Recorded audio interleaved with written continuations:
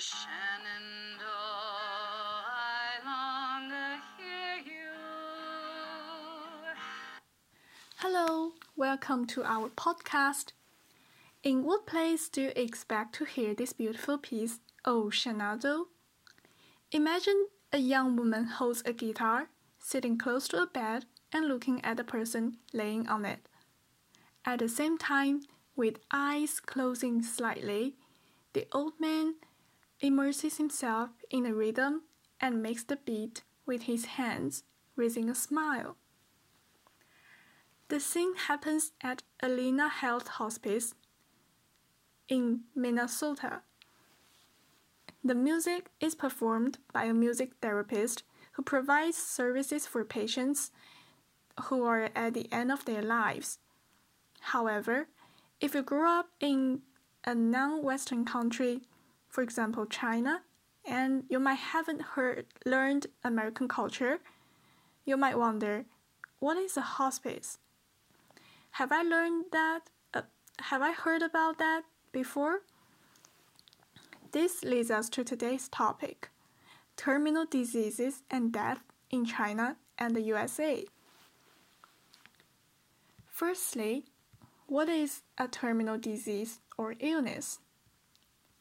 Mandy, an American college instructor, shared us with her understanding. Let's listen to Mandy. If I had to define terminal disease, it would be a disease that is moving towards death. What I mean is it's a disease such as cancer, heart failure, Lou Gehrig's disease, AIDS, other fatal illnesses that you can't recover from. So here, and in Mandarin Chinese, the equivalence of that could be 绝症 or 晚期疾病. It is worth noticing that in the Chinese expression 绝症, the first word not only contains the meaning of end or extreme, but usually combines with other words, creating the meaning related to desperate, exhausted, hopeless, etc. It's easier to arouse people's emotional reactions, such as sympathy, but at the same time, it's also easier to stigmatize these diseases as well because it evokes emotions and makes people feel miserable. So now, after knowing the definition and different effects of terminal disease in Chinese and American culture, let's move forward to the honesty behind terminal diseases in both cultures. We are always told honesty is an essential quality of humans, but does dishonesty always mean irresponsibility and character flaw?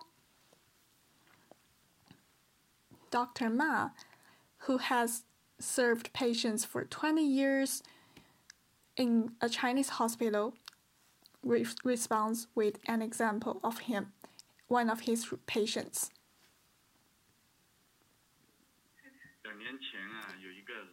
About 2 years ago, an old woman was diagnosed with terminal cancer. She had a really big family with sons, daughters, and grandchildren taking care of her in turn. After knowing the diagnosis result, her daughters and sons got out of the ward and cried secretly. Then his son came to my office and begged me to do him a favor by pretending not knowing his mom's disease in front of her. We can see that it's painful for terminal disease patients' family to accept the fact, and it will be even harder to tell the patient. Many family members are afraid that the patient will be down in the dumps and then cause an aggravation of the condition.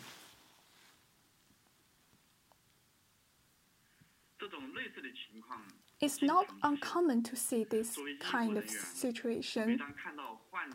Honestly, as a medical worker, every time when I witnessed the family pretending to be cheerful and encourage the patient while they buried their tears in heart, my heart broke for them. In America, differently, most people would just be direct to the disease, as Mandy introduced, who's an American instructor and has been living in China for almost 20 years. In China, as a result, it's not uncommon to see family members tell white lies to the patient, pretending the patient is healthy and would recover soon, exposing the happy side to the patient while hiding the grief into their heart. That's some of the Chinese family's choices to ensure the patient living in a peaceful, harmonious, and relaxing atmosphere at the end of life. In American culture, families tend to be honest to the patients because they value human rights. They think patients have the right to know about their health conditions and make decisions for themselves, as Mandy indicates. So, you might wonder, why do people in two cultures make so different decisions to their family member? The concepts of collectivism and individualism in both societies might explain this difference as well. Kumar, a scholar, mentioned in his research study that in collectivist societies, people take strong responsibility for each other and extend relationship with each other. In China, when a patient is diagnosed with a terminal disease, his family members would usually take responsibility for him to leave less pain for the patient. In this way, the family strengthens patient's belief in recovery and creates the illusion of happiness. However, as patient's condition gets worse, will they always believe in their health? And what if they overhear the truth and get overwhelmed? This kind of dilemma might be less common in an individualist society because the dying patient's real situations are not hidden. Under this circumstance, their end-of-life quality depends on how they accept the fact and face death.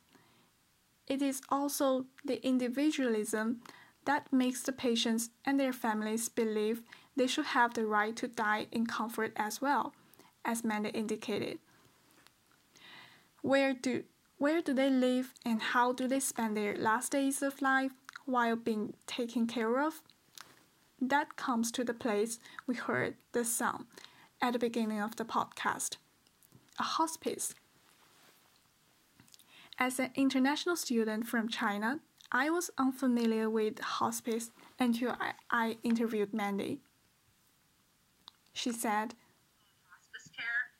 And so that would be someone who no longer their family cannot help take care of them.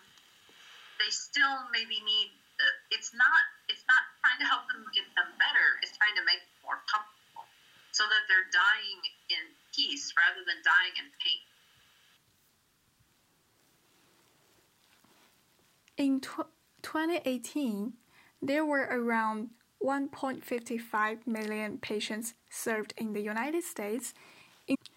Instead of being isolated in the intensive care unit of a hospital, the hospice can provide patients with joy and kindness as well as the opportunity to appreciate the world they are living in. And actually, no matter to be honest or not, both ways of communication contain the love and respect from the patient's family. Just as the cultural iceberg shows, in American culture, the surfaces of the iceberg or the fact are the name of terminal disease and the family's honesty to the patients. Below the direct approach of communication is the individualistic values that contribute to goal orientation, as Merkin said. In Chinese collectivist society, differently, indirect communication is preferred as a result of relationship orientation, said by a scholar, Merkin.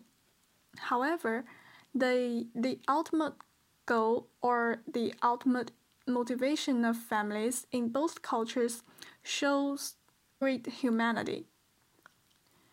To let the terminal disease patients enjoy their end-of-life days. Away, you rolling river, ocean and I long to hear you. Okay, that's all for today's podcast. Thank you for your listening. Have a good day.